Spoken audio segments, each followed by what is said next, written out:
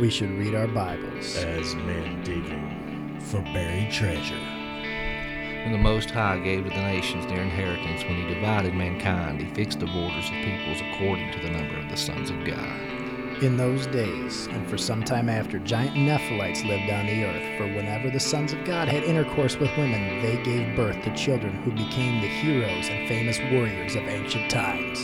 Take no part in the fruitless deeds of darkness, but yet expose them. Though 1,000 fall at your side, though 10,000 are dying around you, these evils will not touch you. Life's a garden, man. You gotta dig it.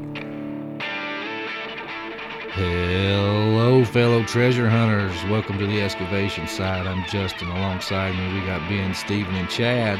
We'll be your guides on this excursion. Hope you brought your shovel and your compass, because we got the map. Let's dig.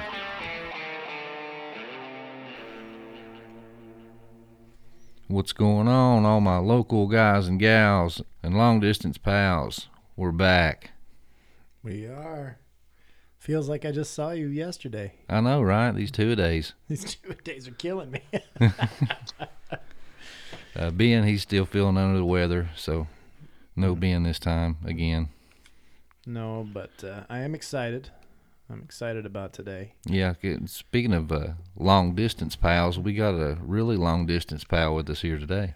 About as far as it goes. Yeah. Well, let's go ahead and open up in prayer. And dear Heavenly Father, thank you for today. Thank you for the many blessings that you've given us.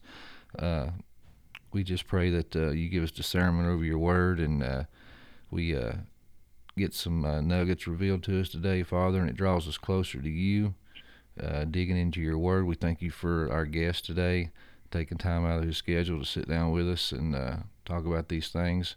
It's in your son's name we pray. Amen. Amen.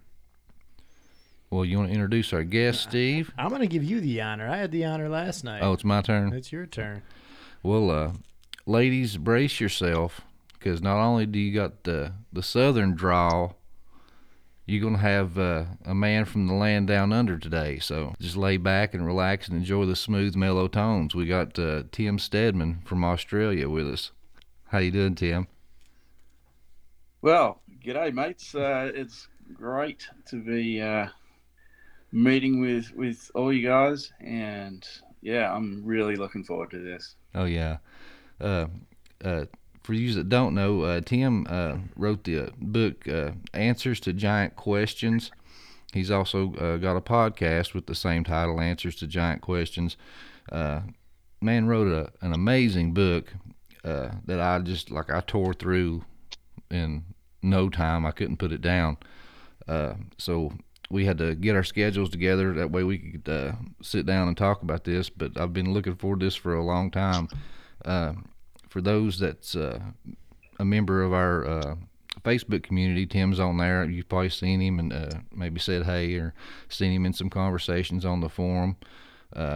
Tim's also got a forum, Answers to Giant Questions. Get on there. They're digging into a lot of good stuff on there too. But I guess to start off, the obvious question, the title, Answers to Giant Questions. What inspired you to write this type of book and this subject matter? And, why is it, in your opinion, important to understanding the Nephilim enlarging the faith? Good question. Yeah, so I think I was frustrated with the lack of accessible resources on this topic. It started out with an occasion where I was preaching to a local congregation, friends and family and that, and I was talking about the obedience of Noah, the great flood, and that whole story, and I just wanted to bring something out about Noah's character. But you can't talk about the flood without the rationale behind the flood and the effects of it and all that, and coming to terms with a God who is prepared to wipe out every living thing. You can't just gloss over that. You have to talk about it.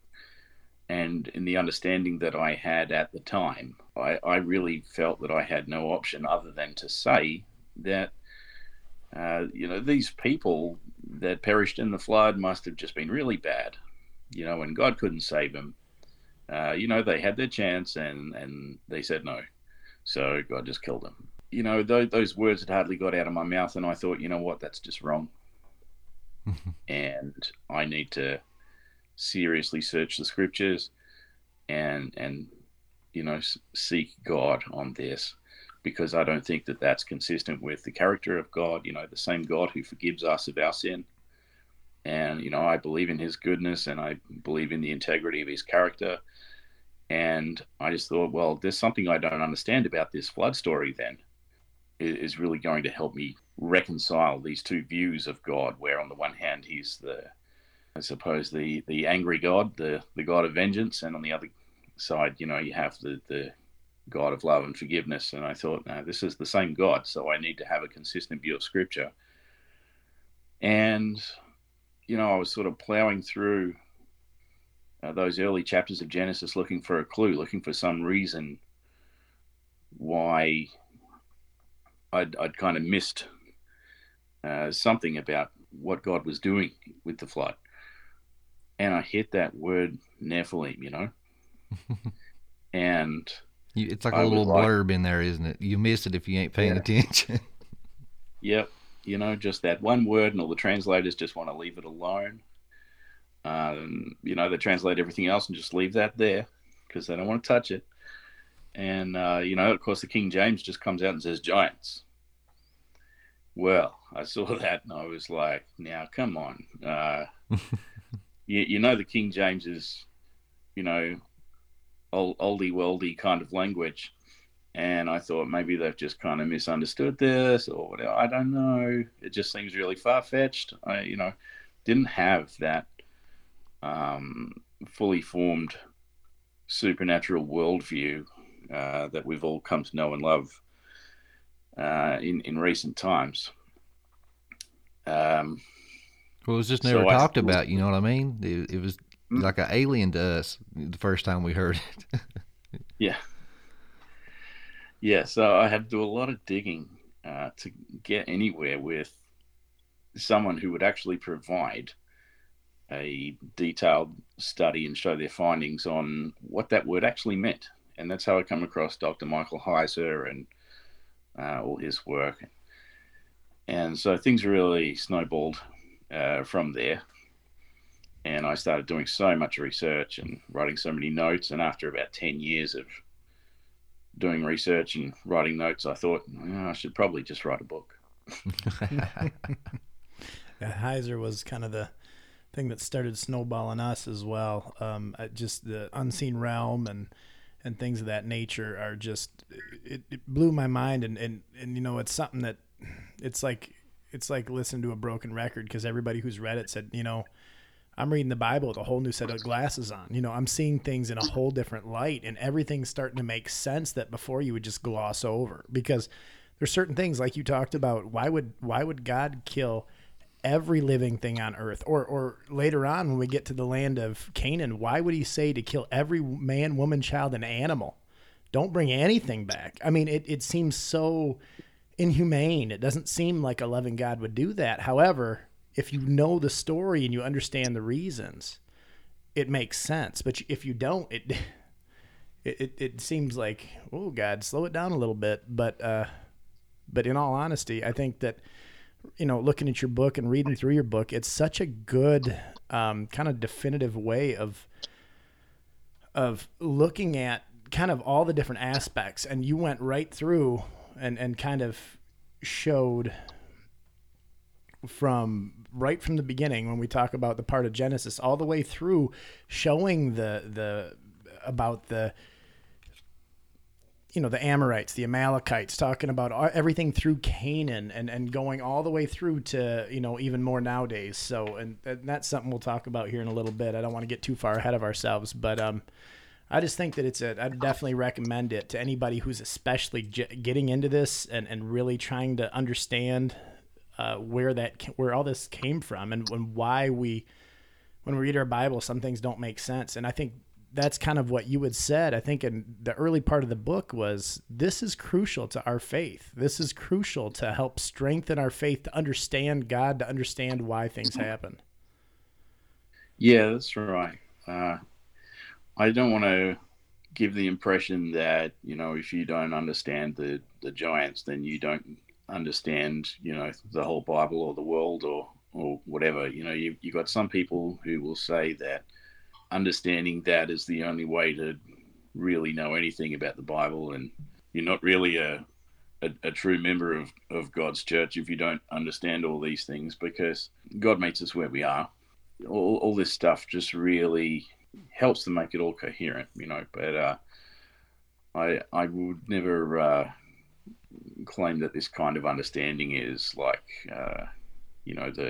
the gateway to the true faith or something like that. I get that from some commentators. There's some guys on YouTube who are just kind of like, well, if you don't believe in giants, then you're not even a Christian, that sort of thing. Oh, no. That's not where we're going with that at all. And my thing, honestly, like with me, and I know, like you said, God meets you where you are. I like that. Everybody, has got a love language, or a learn language. Some people learn better by observing. Some people learn better by getting their hands on it. And God is the one that created you. He knows how to talk to you, how to get to you, and how your mind works. And like me personally, understanding all these stories and connecting the dots, I've said it time and time again on the show, it draws me closer to God. It makes me have a better appreciation for God. And I've used this example. It's like the stories of the Bible and the faith. It's a mosaic. You have all these little small pieces in. When you're just looking at the piece, you don't know what it is. But when you start putting them together and you stand back, you can make out what it is. And all these right here, the giants and the second temple, worldview, the supernatural, all these little things are little small puzzle pieces. You don't need them, and you can see the whole picture. But if you actually collect those pieces and put them in, you might see a little something in that painting that you never noticed before, and you're like, oh, that's beautiful. Yeah, that's right. It just illuminates the whole thing, doesn't it? Yeah. And it helps us to appreciate the Bible as an intelligent work of literature. When you see what people are doing within the text, and once you get to appreciate the mastery of it, it's just amazing. The more I study the Bible, the more I love it. 100%. I think that, and that's a lot of what, we always try to focus and always make sure that we start with everything from a scriptural base, but we definitely still use the references. And I think that you said that really well at one point. You said only scripture will be treated as authoritative. Anything else is reference and context. And you said that specifically. It's a line out of your book, which I think that's so important. But the thing is, I like looking at, when we use, First Enoch a lot, or we use Jubilees, or we use Jasher, or some of these other apocryphal books, all these different pieces of ancient or historic literature, they just lend to the Bible. They continue to prove the Bible's true. They help strengthen that. And a lot of it, when we go in through and you think about the whole section of the giants, when we're talking about the base story of the giants, 8 verses, in Genesis 6, and then if you can go past that and obviously see it in so many different parts of the Bible, but it's skipped over when we don't talk about it a lot. But I think it's so important when we look at kind of how everything trended towards the flood and seeing that. And I think that that's where things like Enoch and Jubilees really come in and help strengthen that picture. Because I believe at that time, all those pieces of literature were common knowledge to the people of the time. So the Bible didn't have to elaborate because everybody at the time knew, well, there was giants. So in the oral tradition, this was something well known to the people. Everybody knew this. They didn't have to rehash it. It would have been like beating a dead horse. It just didn't make sense. So And then when we also see those same books, with Jude and Peter, referencing, first Enoch, throughout the Bible, it just helps kind of strengthen that connection. But going in a little bit to what you kind of brought about in your book, and some really interesting, good points that I really like, was I first want to kind of look at the bloodline of Cain and kind of see where the giants fell in. Because I used to jump right into the Bible. Okay, we listen to creation. Now I'm going to go right to Genesis 6 because I think it's cool. And I'd skip that Genesis 4 section there. Lamech, all of a sudden he's got 2 wives. He's kind of trying to break every covenant God had in place at that time. I'd like you to kind of elaborate on that a little bit. Yeah, sure. Well, that's something I'm getting deep into at the moment on my own show, actually, on the Answers to Giant Questions podcast. And I don't mind spoiling a little bit what's coming up in this season. But I've spent the last couple of months diving extra deep into Genesis 4 for that reason, like trying to help listeners to the show understand the foundational nature of that text, the whole primeval history, those first 11 chapters of Genesis. I believe those are there to provide the interpretive framework for the rest of the Bible. That basically helps you to see the bigger picture throughout the biblical narrative, just repeated in bigger cycles, right? So we start small. We start with little stories. So as far as Cain and Abel is concerned, we've got a man and his brother. We see them coming before God in a time of hardship. They were keeping flocks. They were working the ground. And this is just lost in our English translations. Those days came to an end, and they were looking to God for his favor to sustain them. They're looking for a good season next year, that kind of thing. So they bring offerings, right? That's the pattern of life in the ancient Near East. So they bring offerings, and it's the faithfulness of Abel in his heart that God acknowledges, and you see the author of Hebrews expands on that and talks about Abel's faithfulness. And Cain, on the other hand, he's kind of just going through the motions, and I did the thing, so I expect the result, that kind of attitude. And that sort of shows in an in-depth exploration of the text. You can really pull this apart. We haven't got time for that, but certainly if you want to check out some of the recent episodes of the podcast, I go into some depth, just exploring the symbolism and the significance of the particular words chosen to tell this story. Yeah, we see that Cain's offering was not looked upon favorably by God, so he gets upset.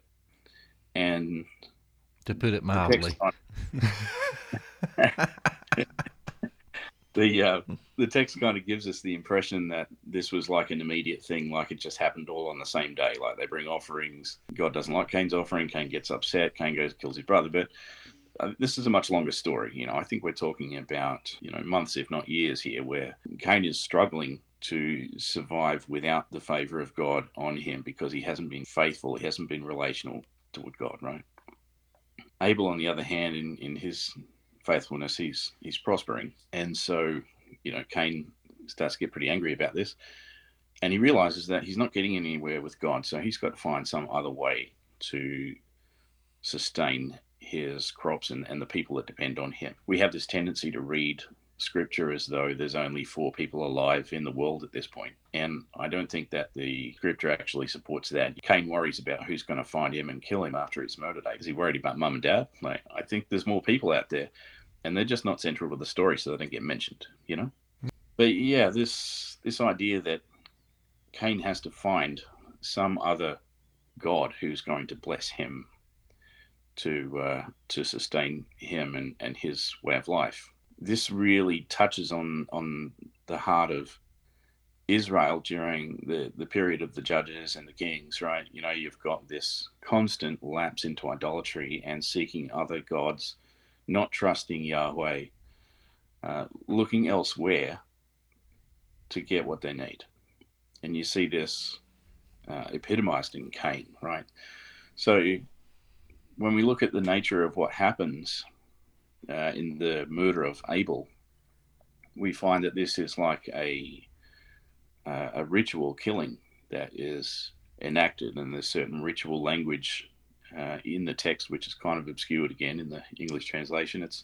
It's just so hard to capture all of that meaning in English because we have such a wide vocabulary and it doesn't have all the nuance that you get in Hebrew.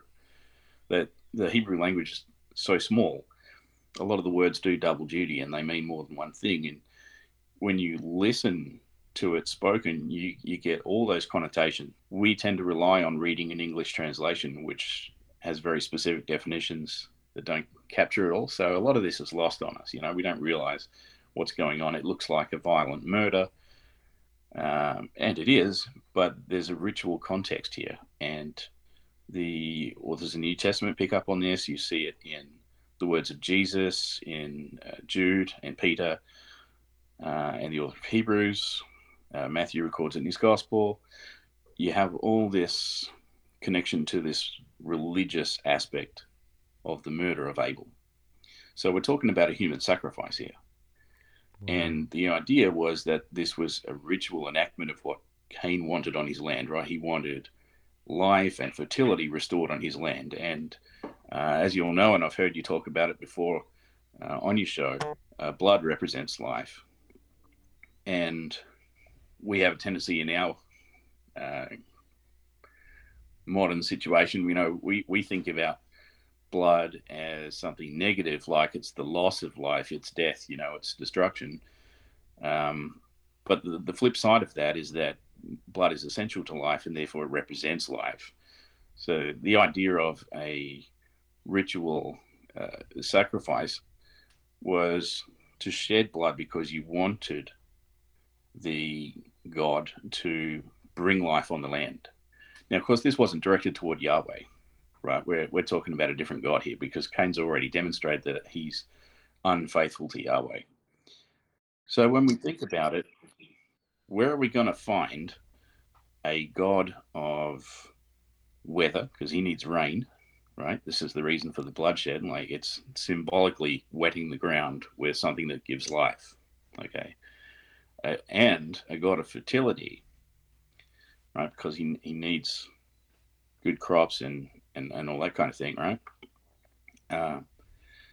In the ancient world, particularly in a world dominated by Amorite culture, which you find all through Canaan and also Babylon, and I believe that this is written in the context of the exile, or maybe post-exile. The god in question is probably Baal, who we know from the New Testament is roughly equated with Satan. Yeah. Mm-hmm. So we're talking about some pretty deep connections back to satanic ritual sacrifice. And this was the kind of stuff that people were doing in the pre-exilic period in Israel's history, right? They're looking for someone to bless their land. They weren't prepared to be faithful to Yahweh and live in his blessings. They wanted something else. They wanted immediate gratification. They felt that they couldn't trust God if they had to wait it out and be patient and develop a godly character. They just want it now. They want gratification. They're greedy. And sounds like this generation. Yeah, very much. See, I love how your mind works, Tim. That's awesome, man. That's awesome. I think that shows too that when you talk about we've said this before, and I think Derek Gilbert brings it up a couple times too, is that, you look back through history and it was, prior to Jesus, it was always a sacrifice. It's a blood sacrifice to atone for your sins. And the devil always just turns things around, and and he wants to be as, he wants to be revered as God. He wants to be God. So you would have these, like you said, that's a ritual sacrifice. Blood is always the key. You know what I mean? That's always what's used. And in the end, it's the blood of Jesus. You look at the very first sacrifice, that was That was when God gave them animal skins when they left the garden. That's the first sacrifice that happened. He animal gave its life so that they could have clothing. God did that for them. There's so many different ways that you see, and we've talked about this a ton of times, and like you had even said, blood's the key. Blood's always been the key, and I think we talk about those. We've talked about that numerous times recently about the Ove of Endor and what that meant. The ritual pits and the blood sacrifices to call on their familiar spirits, but also you look on God's side. It was always a sheep without blemish or a ram without blemish was the blood sacrifice. It all comes back to the blood, and I think that that's really important as we talk about going down further down the line about some of the bloodlines too, right? As we go down through and we start looking at with Lamech and potentially the first family that may have been interacting with the fallen angels when they came down. And I think you kind of went into that a little bit in your book here. And and I'd like you to elaborate on that a little bit, if that's all right. Yeah, sure. So it's not made explicit in Genesis, of course. It's really picked up on in the Enochic literature in the Second Temple period. But you see traces of it as you go back. And you've got to remember that the people who are writing all this stuff in the Second Temple period, they are drawing inspiration from Scripture directly, right? So you can trace all of this back from the Genesis account if you know how to read it and how to listen to it, and that's the real challenge, because as I say, you pick up an English Bible and it's really hard to find. But what you see as Genesis 4 progresses and we have the descendants of Cain, and I've talked in great depth on my podcast about how I don't get into the serpent seed doctrine and that kind of thing. I don't believe that these people are the offspring of the devil or anything like that. They don't need to be, honestly. Like, we're all capable of evil, right? And what we're seeing in the line of Cain is people who have just lost their way, right? I mean, Cain goes into the land of wandering, and he's now living this meaningless, purposeless existence. He's effectively become iconic of decreation, uncreation, right? He's, his descendants all sort of represent what happens when you go away from the good order and purpose that God brings to our lives, and you see this constant desire for more. It's not enough to have one wife, you've got to have two. It's not enough to live on the land, you've got to develop technologies and amusements and all this. And what we see in Lamech's family is the origins of civilization. And we've got things like metalworking and music and trading and commerce and that sort of thing. That idea of those who live in tents. We're talking about people who move from place to place and trade things and all that. So what we're seeing there is all these things that people use to support themselves when they're not faithful to God, relying on Him. Jesus said the birds don't worry about what they're going to wear and what they're going to eat, and the flowers look beautiful without any clothes and all that kind of thing. The world that God had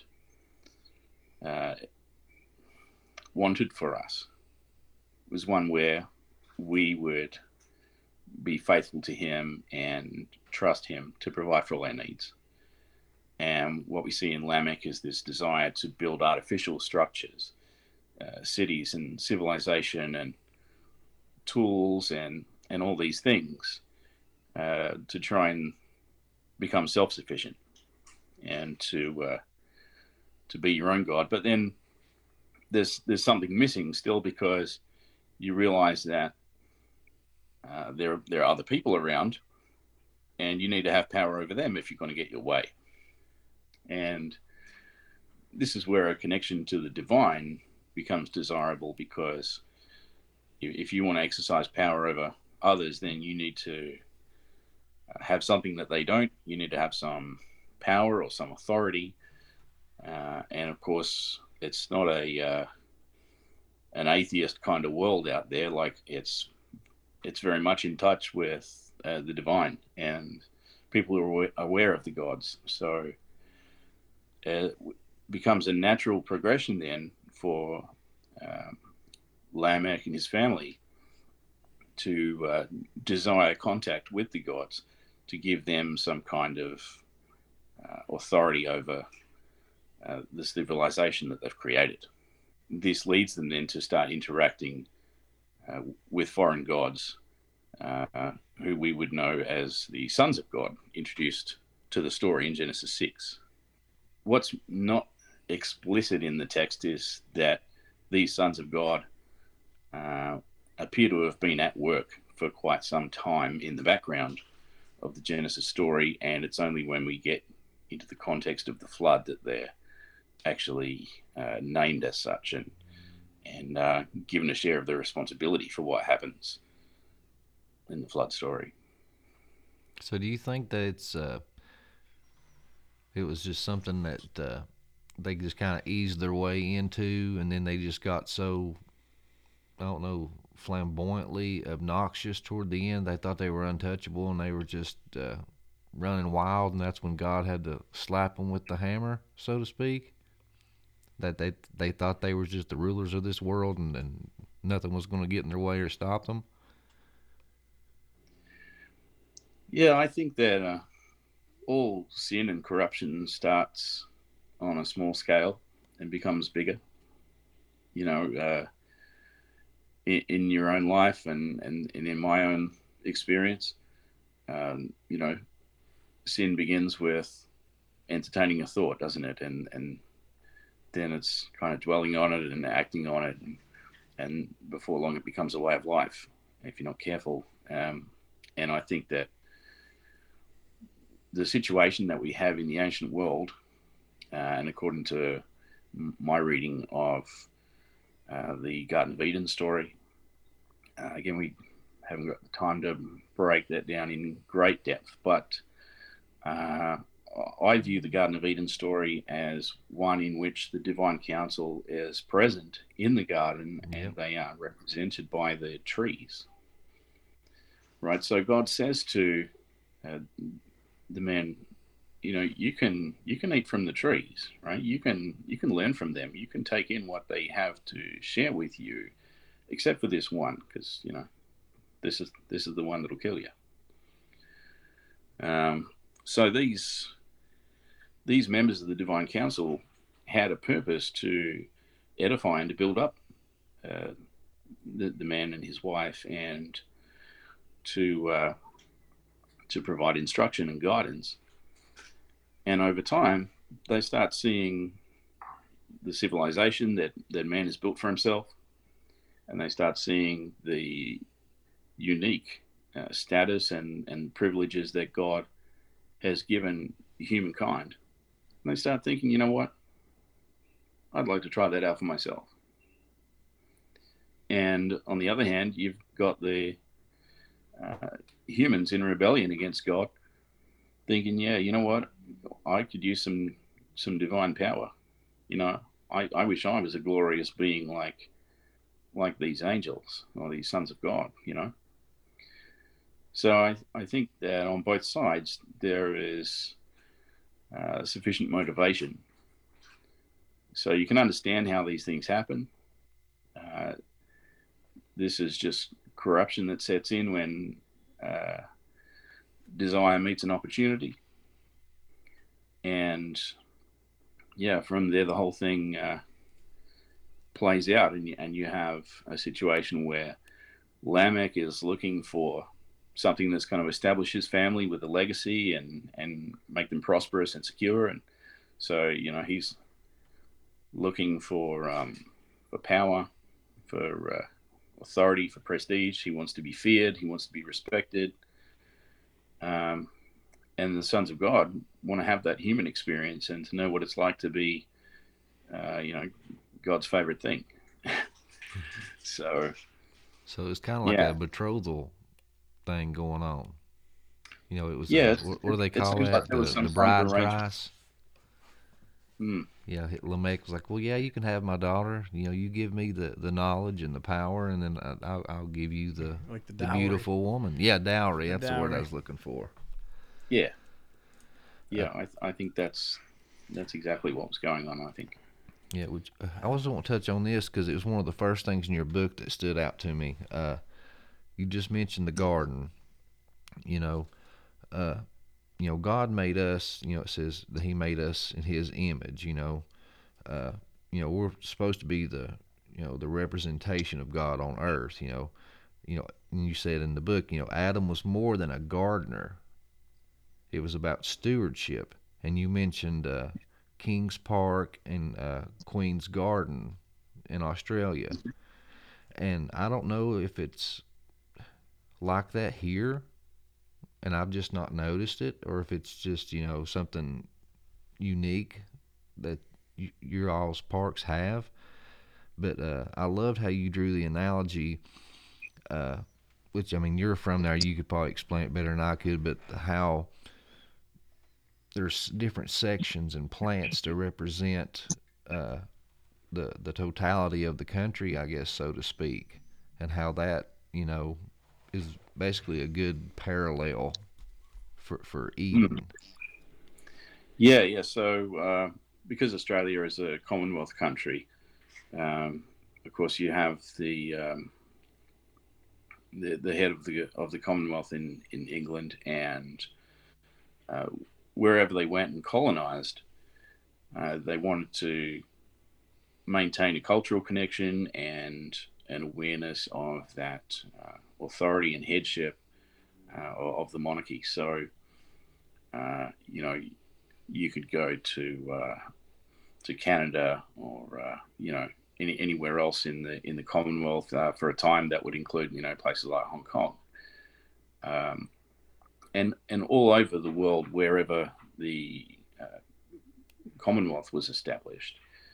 You would find these connections, and it's done in this symbolic way, representative of that. So I can go to these parks that I talked about, Kings Park or whatever, and see planted there uh, trees from all over the world, which are placed there to be a reminder of our connections and dependence on what used to be the British Empire. I mean, it doesn't exist anymore uh, in that form. It's become kind of archaic and um, not something we do anymore. It's not politically correct. But that's just following on the back of a tradition that has existed for thousands of years. So in the ancient Near East, they had a similar thing. You had the Hanging Gardens of Babylon, that kind of thing, right? So the idea was they would go uh, conquer some place, or perhaps just have a favorable agreement or some kind of treaty with another nation, and they'd bring back plants and put them in the king's garden.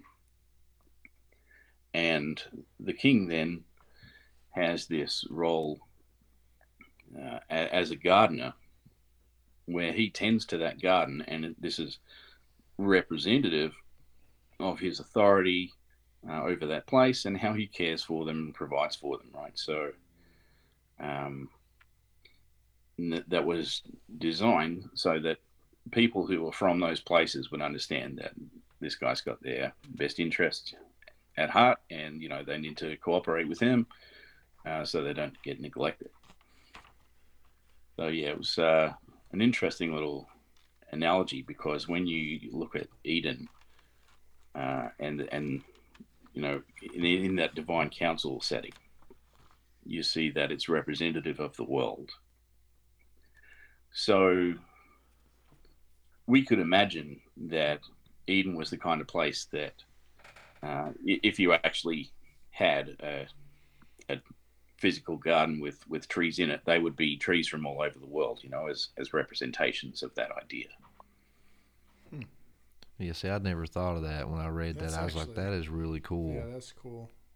A lot of symbolism and stuff there. Oh yeah.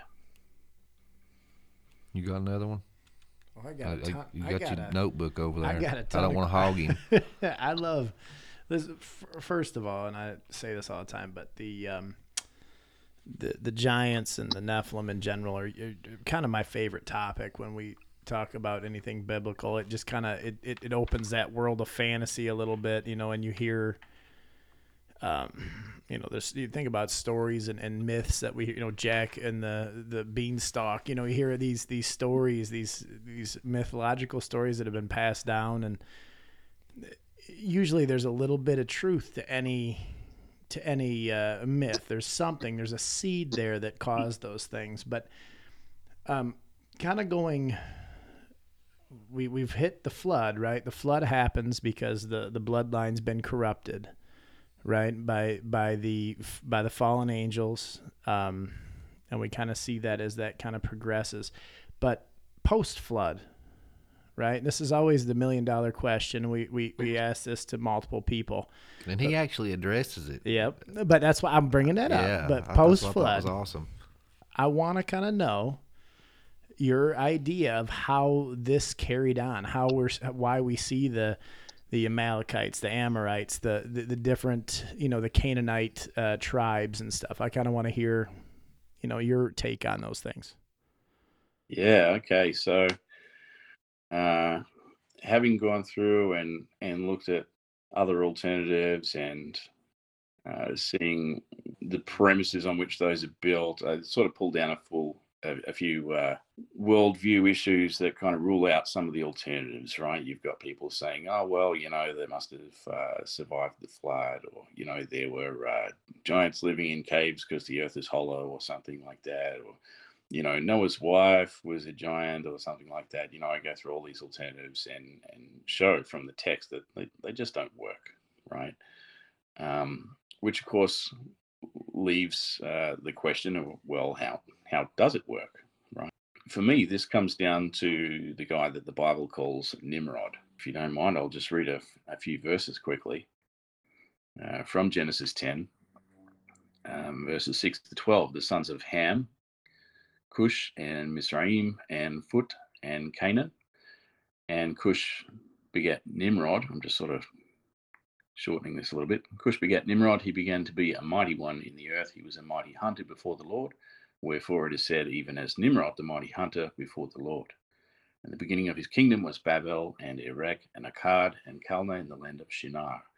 Out of that land went forth Ashur, and builded Nineveh, and the city Rehoboth, and Calah, and Rezin between Nineveh and Calah. The same is a great city. Now, there's so much to unpack there. But focusing on Nimrod, it says that he began to be a mighty one in the earth. And the real question is, how do you begin to be a mighty one? But specifically in the Hebrew, it's a gibor. We were introduced to that term for the first time in Genesis 6, and it doesn't appear again until we're talking about Nimrod. So there's a very deliberate connection that the author is making between the Nephilim and Nimrod. So that's the first thing we need to pick up on. And he's actually called a Gibor like 3 times in this text. So we need to understand that this is a real intensification. It's not just a case of, he was kind of like those guys, right? He's trying to be like one of them. And that Hebrew word, was it shalal or? Halal. Yes. Yeah, so that word translated as began, halal, it's an interesting term. There are actually 2 words using the same spelling, right? So one is began and the other is defiled. Now, in a normal grammatical construction, you can only put one of those in your sentence unless you're going to repeat it to intensify it or whatever. But it makes sense to translate as began. He began to be a mighty one. But remembering that the audience of this text, they're not sitting down reading books like us. We have that luxury. But in the ancient world, you went to the temple, you sat down, and you listened to somebody read this out aloud. And you had to pay attention because you were going to hear it once, and then you'd have to go home and think about it for the rest of the year before you came back and heard it again. So the idea of using particular words, because there are other ways to say began, right?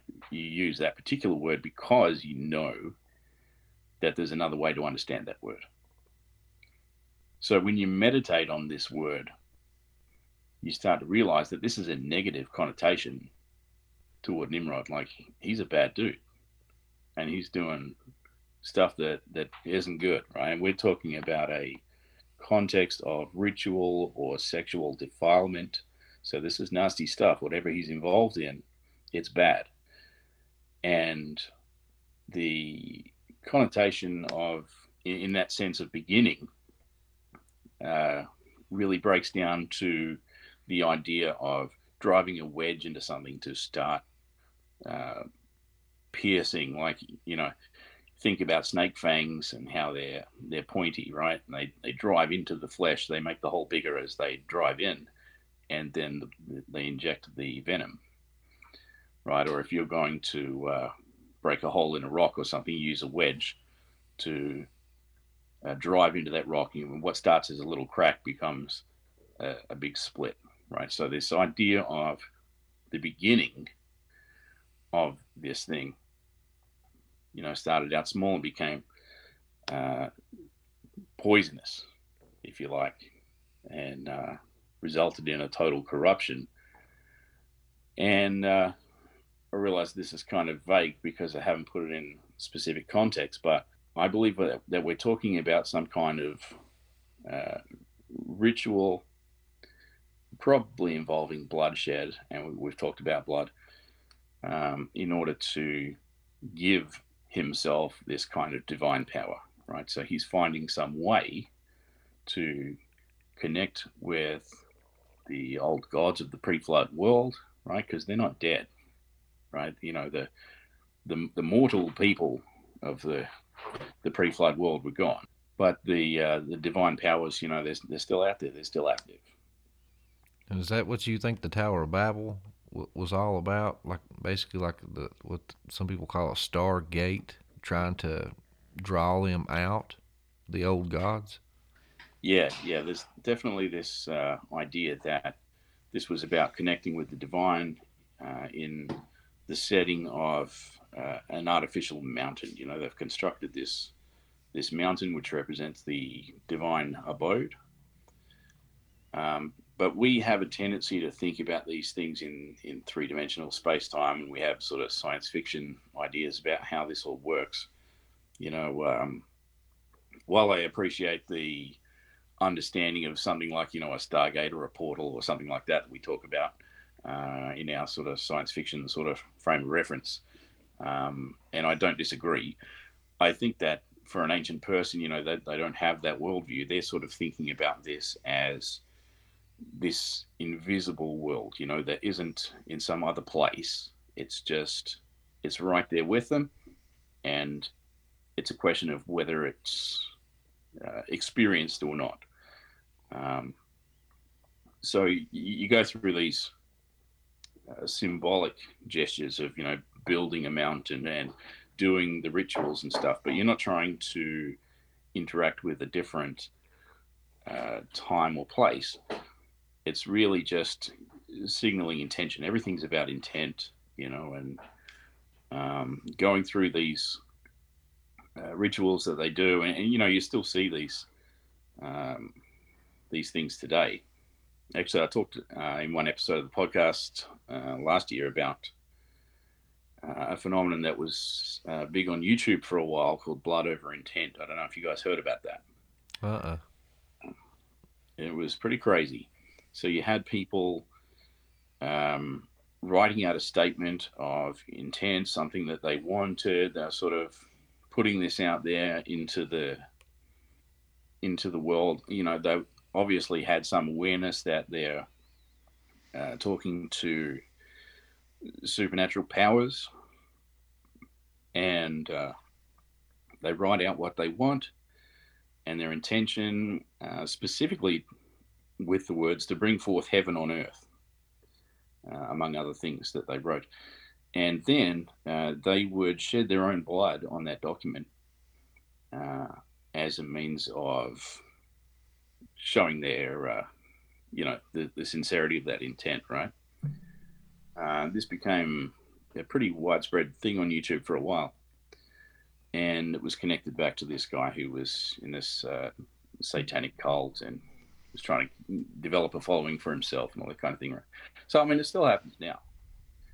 Right? So back in the ancient world, you got people doing that kind of thing. They're trying to connect with the divine. They want that divine power for themselves. They're inviting these spirits, either the deceased Nephilim or the sons of God themselves, to come and empower them and give them that divine wisdom and glory that they've heard about from the pre-flood world. So I think that's what Nimrod had instigated, and he was trying to get a bit of a following, because he had the known world at the time under his control. And this is how we end up in a situation where the gods of the nations, those 70 sons of God that you hear talked about, that's a symbolic number, so we don't need to necessarily try and count them and correlate them to countries that we know totality. Today. Yeah, well, you've got the 7, which is the divine number, and 10, which is the human number of perfection. So you combine them, 7 times 10, you get your 70. So the idea is it's a combination of human and divine totality, right? So and then you even got the split on that too with Lamech. His revenge was right. It was 70 times 7, and then also when Jesus said you are to forgive 70 times 70. So I mean that's kind of like a dualism, upside down inversion. Yep, that's exactly right, and that's precisely what Jesus was doing, alluding back to that story for that reason. Yeah, so you see the setup then for what happens at Babel. You've got all these people trying to connect to the fallen sons of God, and God then intervenes and disperses them across the face of the world, which I believe is a judgment not just on humanity who thought that they could unite against God, but also on those fallen sons of God themselves. And basically as a way of saying, well, you think that you can be a better God over the people than I can? Well, let's see you do it. Right? Yeah. So they now got to prove themselves, and God knows that they're going to fall victim to their own corruption, and they're going to be subject to judgment. Yeah. And one thing I always found a correlation with Tower of Babel was the god Enki. He was the god of the abyss, the abuso. He's always depicted, with these wavy lines around him, the water. And he's always drawn with all these, fish around him. And you talked about it in your book, when the flood came, it was a complete annihilation. And I can't remember the Hebrew word, but it was for substance. And it meant everything that stands. And you said, well, there was 2 exceptions to that. There was fish and there were spirits. Those were the only 2 things that made it through the flood. And what's crazy is with Enki, the story goes is that he mated with a drowned woman and created these 7 sages, which were the Apkallu. And how are they depicted? They're half man, half fish, That's basically right. just swimming their way through the flood, popping up and handing out knowledge to mankind. That's right. I mean, it's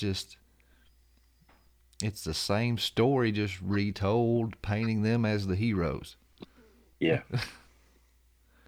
And that's what I Yeah. That's exactly. love digging into this stuff is like you find all these correlations everywhere if you know what to look for. Yeah, that's right.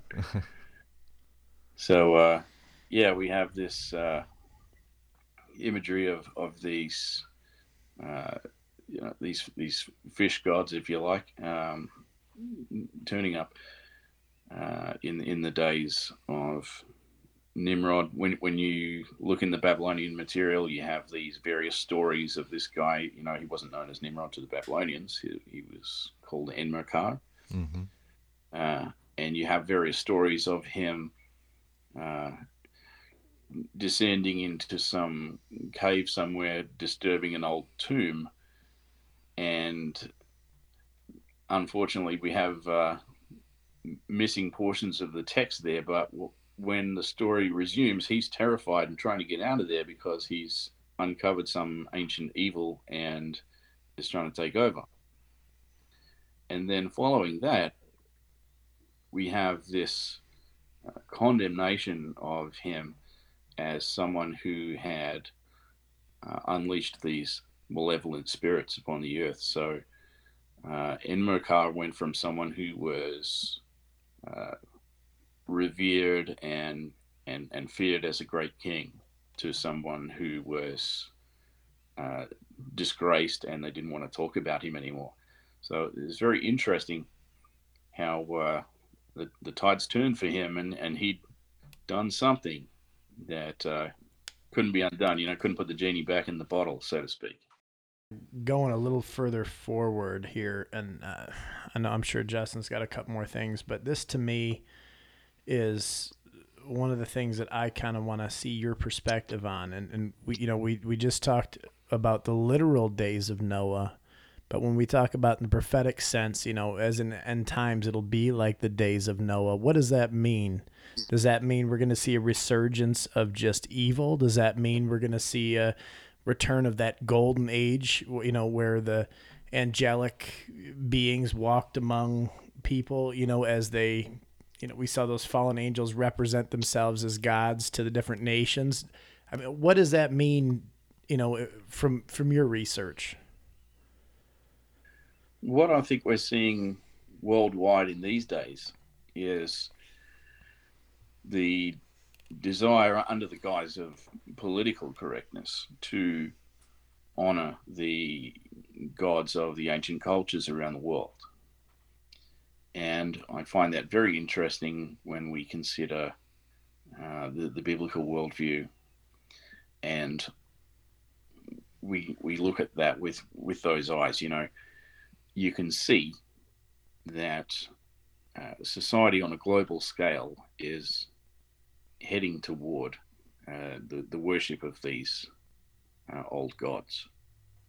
And this is one of the reasons why I think that we need to really make sure that the biblical worldview is talked about openly and uncovered for all to see.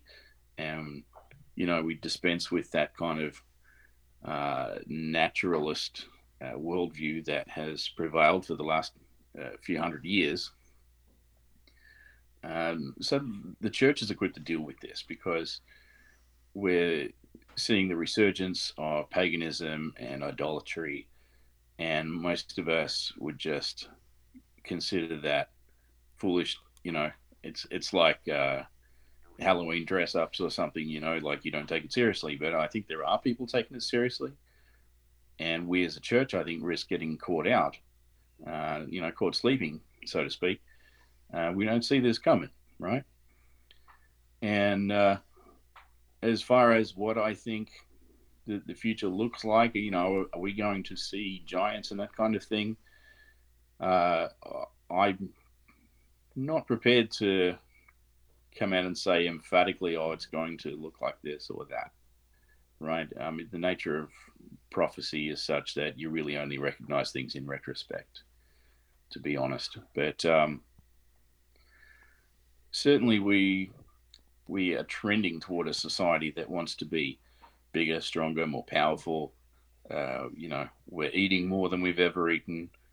People are getting taller and taller, actually, over subsequent generations. Ancient Israelites were like 5'3". Now I'm about 5'8" myself, and a lot of the time I look around and I'm by no means the tallest guy in the room. You know what I mean? Like, it seems to me people are getting taller. We have this tendency now to entertain religions and religious worldviews that haven't been seen for hundreds of years. So I think that the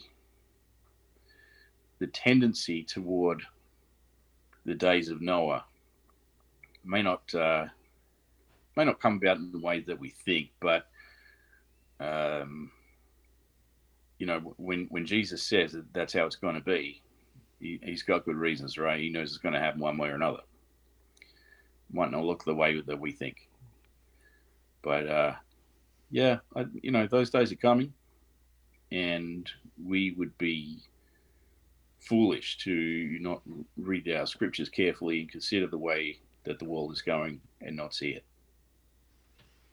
I agree with you 100% on that. I mean, at the same time that we live in a scary time, we live in an exciting time because we're that much closer to those end days when God will reveal his full plan. It's an exciting thing to think about, but at the same time, we look around us in our world today, you turn the news on, you turn anything on, and it's scary because exactly what you see, you talk about was Anana, right? As above, so below. You're seeing this come about in our culture today. I mean, the changes, that and they've allowed Anana in the church now. Anana's allowed to, dress up and drag and read to your children now, and the church accepts this. This is where it's slowly heading in that direction, and it's a scary time in that regard. But I think it's, important. That's why, one of the reasons that we started doing something like this, and I know that, you're pushing forward with your podcast, obviously your book is excellent. It's phenomenal information. It's so important that and as evil as technology can be at times, as amazing as it can be, that we can talk to you on the other side of the world right now, that we're able to reach people in ways we've never been able to reach them before, to spread that news, continue on we always say it, the Great Commission, keep spreading the word. And I think right now more than ever, with what you're talking about and how things are changing in our world, you're seeing a big push away from things like the theory of evolution and all this stuff. People understand there's something supernatural going on. And if the church doesn't accept that and start reaching out to those people and accepting that, if they just tell them, well, no, there's nothing supernatural, we're going to turn people away. We're going to turn people off. You're seeing those shows, and we've talked about this before, the Ancient Alien show, right? It's been on for over 20 seasons. People they know that this didn't happen by accident, but they don't want to have a responsibility to God. There's something supernatural going on, but we need to show them that the Bible shows all those answers. And the thing was, that was the common knowledge. The sons of God, the giants, this whole supernatural worldview that today people consider, fringe Christianity, was the golden standard all the way up till the 4th or 5th century. It wasn't until mankind, we took it upon ourselves to protect the Word of God and protect the divinity of Christ, and that's what I love. Another thing about your book, you go in and highlight these early church fathers, and there's direct quotes in here, and it basically, I'm just kind of paraphrasing here, but I mean, basically it was saying that if these sons of God in Genesis 6 remain sons of God, that it puts them on a pedestal equal to Jesus. So therefore, the church fathers was going to protect the divinity of Jesus because he was the only true Son of God, and there's where the whole Sethite lie come into place. Yeah, that's right. We need to remember that in the ancient world, and particularly in Hebrew idiom, to be a son of someone isn't by necessity some kind of a biological connection or something like that. We're talking about somebody who's of the same kind or a similar kind, right? And usually to a lesser extent. Okay, so when you have God the Father, the Creator, Yahweh Elohim, He is the pre-existent God above all gods, incomparable, and you know glorious in His majesty. I mean, you just can't talk about Yahweh without worshiping Him. But these other gods, they're created by Him, and they're like Him to an extent, but they will never compare, and they'll never be like Him. And that's what makes Jesus different, because He's not one of those.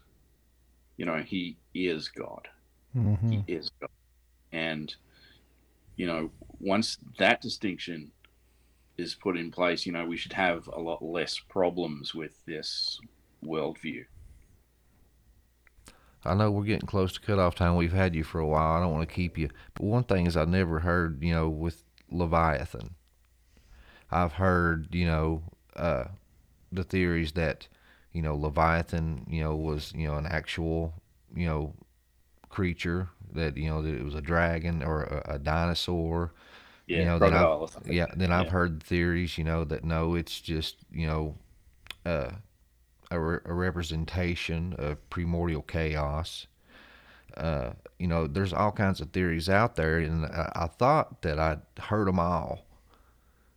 And then I read your book, and Yeah. I love the concept of this, and I just never thought of it. And it makes textual sense.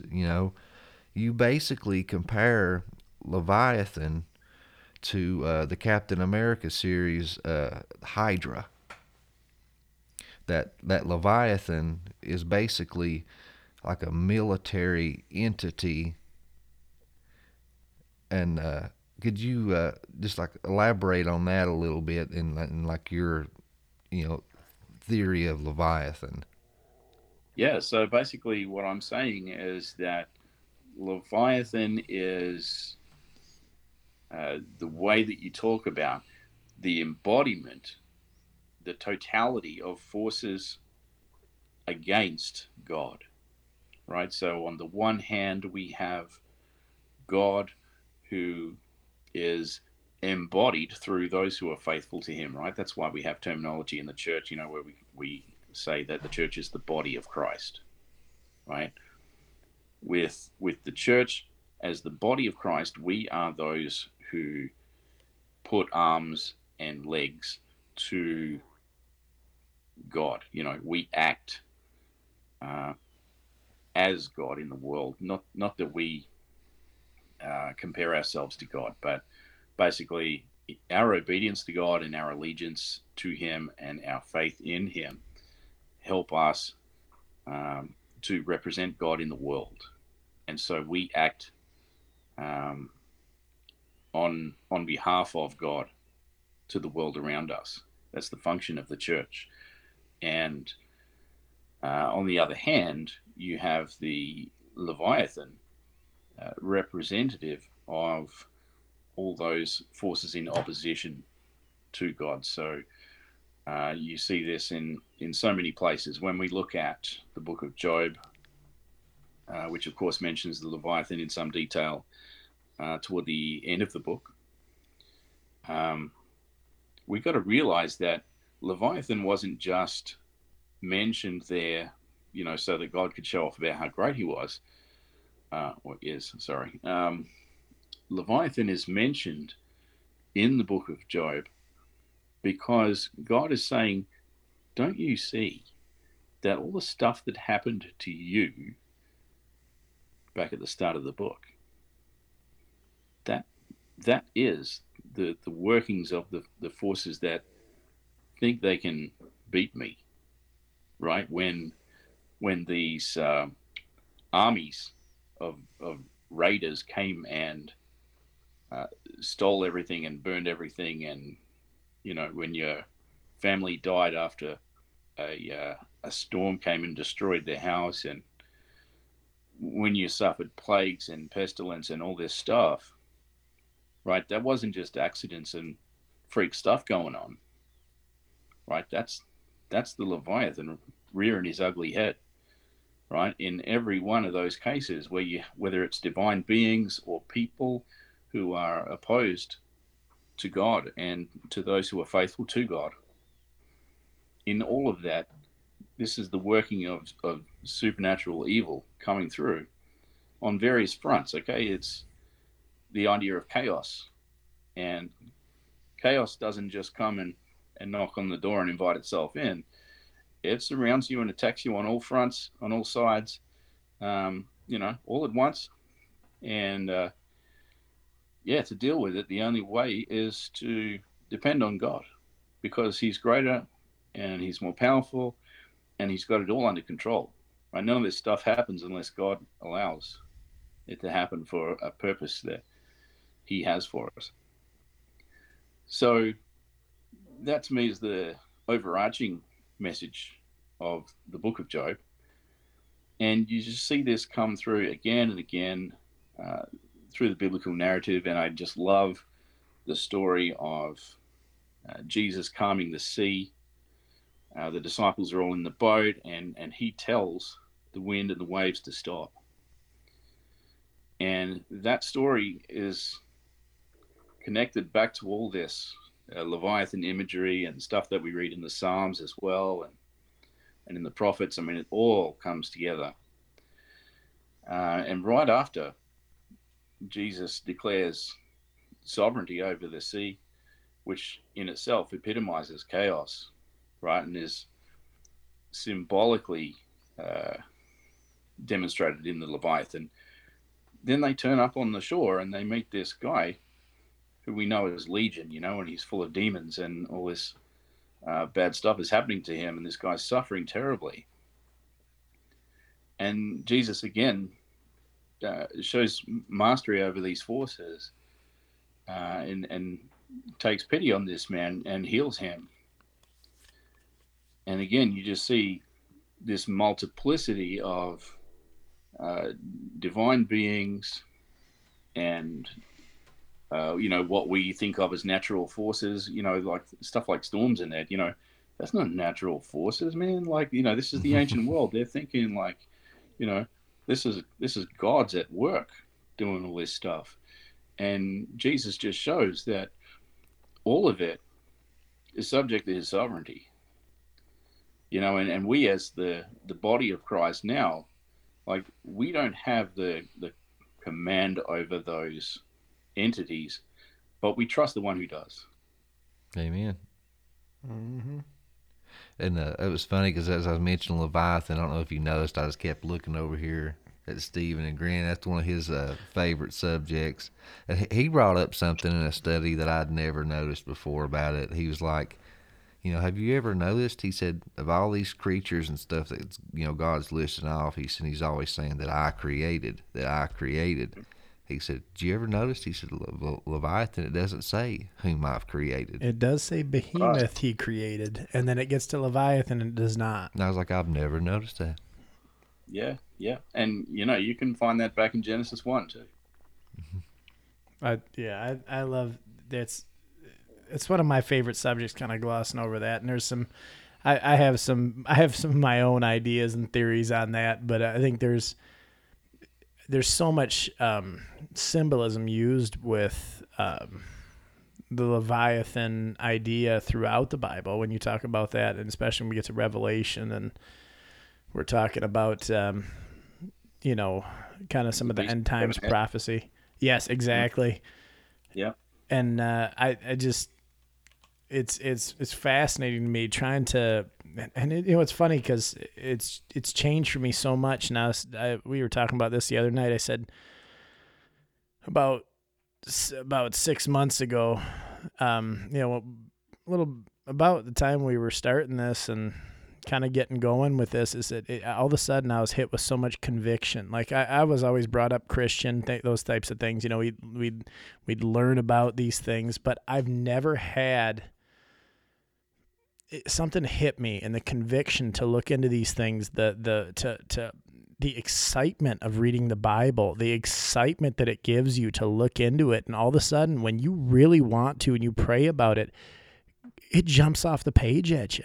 God comes at you, and he lets you know, he shows you. It's his word.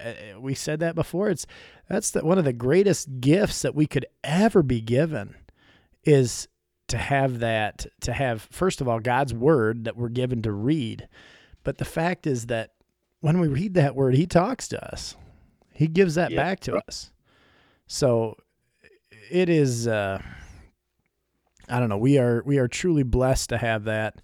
On top of the fact that, after Jesus, we got the Holy Spirit, which having God live inside of us is something truly, when you saw throughout the Exodus, we talk about those where they are going through and eventually ended up in, the promised land in Canaan.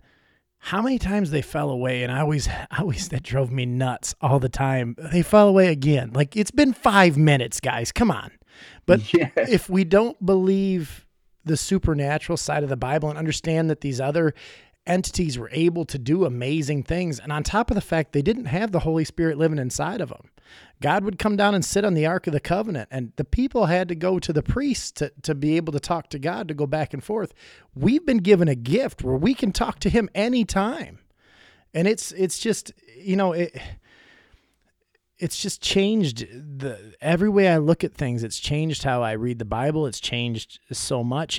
And then getting to talk to people like you, it's such a gift, because we get to talk to other people that have surrounded themselves in the Word, and just God spoke to you. God's told you these things. God has worked through you through your work too, to help reach people in other ways, to help people strengthen their faith. And like you said, you don't need to believe in giants to go to heaven. That's not the whole point.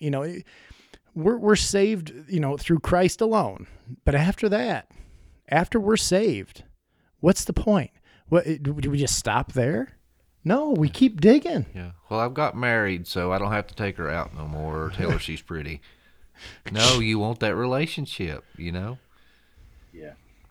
Yeah. And that was a big factor in putting my book together, because I started out, well, look, I just want to know what the deal is with these giants, if they're real or not or whatever.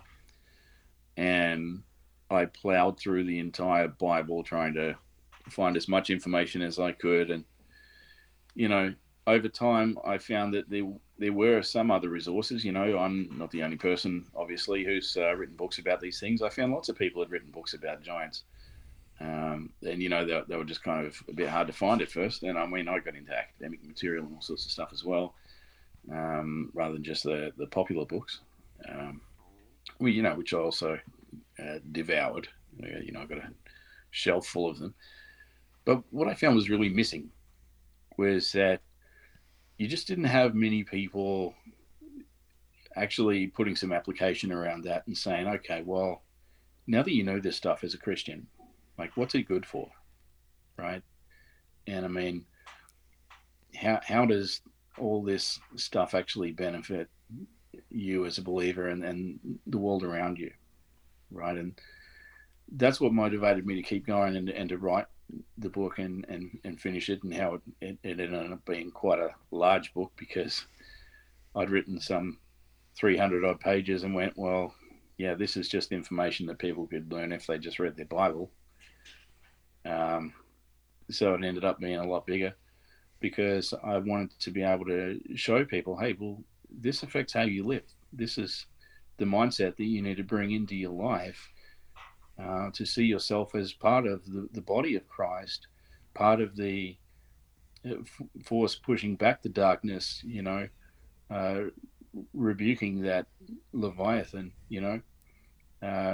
loosening the grip of the evil powers at work in the world, to set captives free, and people are captive wherever they find themselves, outside of relationship with God.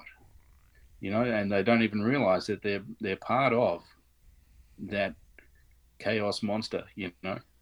They're part of that ancient understanding of the sea as this purposeless, uncontrollable, disordered mess. Like Jesus Christ brings so much life and purpose and structure and meaning into our life. And Yeah. I'm glad you didn't shortcut this book. And anybody that listens to this podcast and hear the way you articulate, and you go, you don't just go surface level, you go deep. You're a thinker, and I like that. And the way this man thinks and talks, that's how he writes. Just so you know, he never says that kind of stuff about me.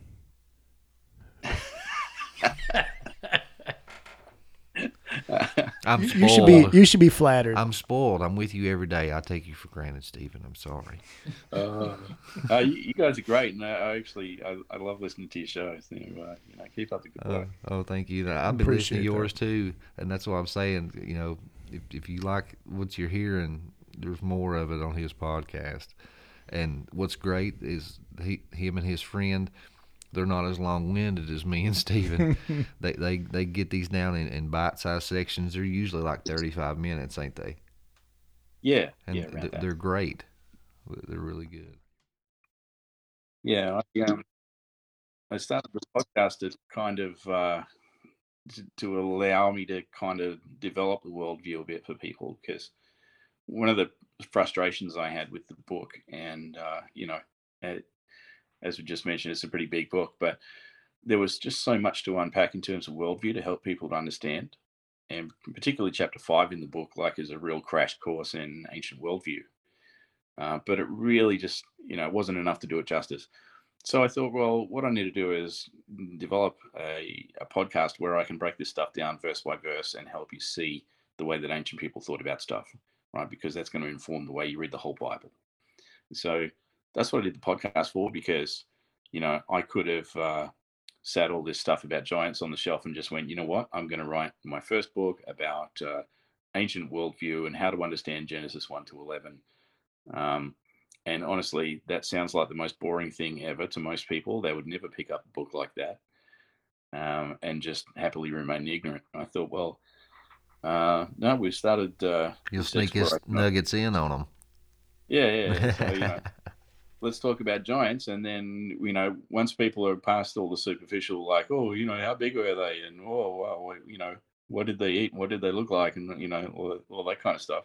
You get past all that, you get bored of it very quickly. And then it's like, well, how do I understand things the way that ancient people understood them? What would they see if they were looking at this? And so the podcast now gives me the space to be able to unpack that worldview for people. So, I think that the podcast, while it was originally conceived to sort of supplement the book, I now see the book as a way of people getting interested in the kind of material that the podcast brings out. And it's enabled me to sort of create a vehicle by which I can help people to get a handle on how to read their Bible, the way that it would have been understood by its first audience. That sounds about like Derek Gilbert. When we had him on, he was talking. He said, he said, me and Sharon, he said, started a podcast. He said, just to promote the books that we wrote. He said, and then one episode later, he said, we was like, okay, we've done told them to buy the books. Now what do we talk about? And he says, we never run out of stuff to talk about. Yeah, that's right. I love their show. And I've spoken to Derek a couple of times. We get on great. And we're definitely in agreement. The Word of God is just an inexhaustible resource, and we just learn so much and grow so much all the time. And as you guys always say on your show, you got to dig it. You got to get in there, right? Yeah. There's so much to be found if you just take the time to look. Yeah. Well, one more time, do you want to let everybody know where you can find your book and your podcast and everything like website that? and all that stuff, where they can find you? Yeah, absolutely. Everything comes back to the website giantanswers.com. So you can go there and find the podcast, which you'll also find on all the major podcast platforms. And the podcast is part of the Raven Creek Social Club. It's a network of like-minded podcasters. We have a variety of shows on there. You can check those out at ravencreeksocialclub.com. The book is available on Amazon. You can get it in paperback and Kindle. Again, there's links on my website to take you directly there, or you can just look it up at Amazon.com. And that's about all I have. But yeah, you find it all at giantanswers.com, and you can find me on the socials and whatnot as well. I have an author page, which is just called TJ Steadman. I have the Answers to Giant Questions Facebook page as well, which is more oriented around the subject matter of the book. And there's also a discussion group there, which is oriented primarily around the podcast, but all this stuff you can get in there and talk about all that. And you can find us on there. We're in that group. And if you want to, you can get in our group and bother him there, because he's there too. Yeah. So ask questions away. And that's one thing too. On his website, he's got forums you can get on there. If you got a question that you want him to dive into and tear apart, send him your questions and he'll address them on the podcast. Yeah, that's right. Q&A is one of the big things on the podcast, which is why I call it the show that tackles your questions about the biblical giants and all this stuff on the primeval history and that as well. So. And what do you do to get people to send you the questions? Do you bribe them or threaten them? Because we've done that, and it's crickets. Yeah. No, it can be hard to get people who are brave enough to venture a question. But I get involved in a lot of Facebook groups and forums here and there. I do get questions emailed in, and sometimes someone will just stop me, like at church or something, and ask me a question. So yeah, they come in from all over the place. But yeah, sometimes I just look in those larger groups when somebody says, some random question which they've just kind of aired to the community in general, and I say, hey, would you like me to do an in-depth treatment of that on my podcast? I will tackle that question for you. And, they always come back and say, yeah, I'd love that. So, that's another way that I get questions come in. Well, awesome. Well, Tim, man, I really appreciate you taking your time and come and talk to us. Hopefully we can do this again in the future. I really enjoyed it. Likewise. Yeah, same here. Yeah, it's been a real pleasure. And, you guys are great. Thank you so much for giving me a bit of time on your show. We appreciate it. Oh, yeah, That's definitely. Awesome. Yeah, so guys, look him up, Facebook. Check out the podcast. Don't forget to get your copy of Answers to Giant Questions. You guys keep digging. We thank you for listening to the Dig Bible Podcast. Questions, comments, or future episode ideas? We'd love to hear from you at the dig423@gmail.com. If you enjoy our content, don't forget to share, subscribe, and check out our Facebook group at the Dig Podcast. Remember, you can't lean on a shovel and pray for a hole. You gotta dig.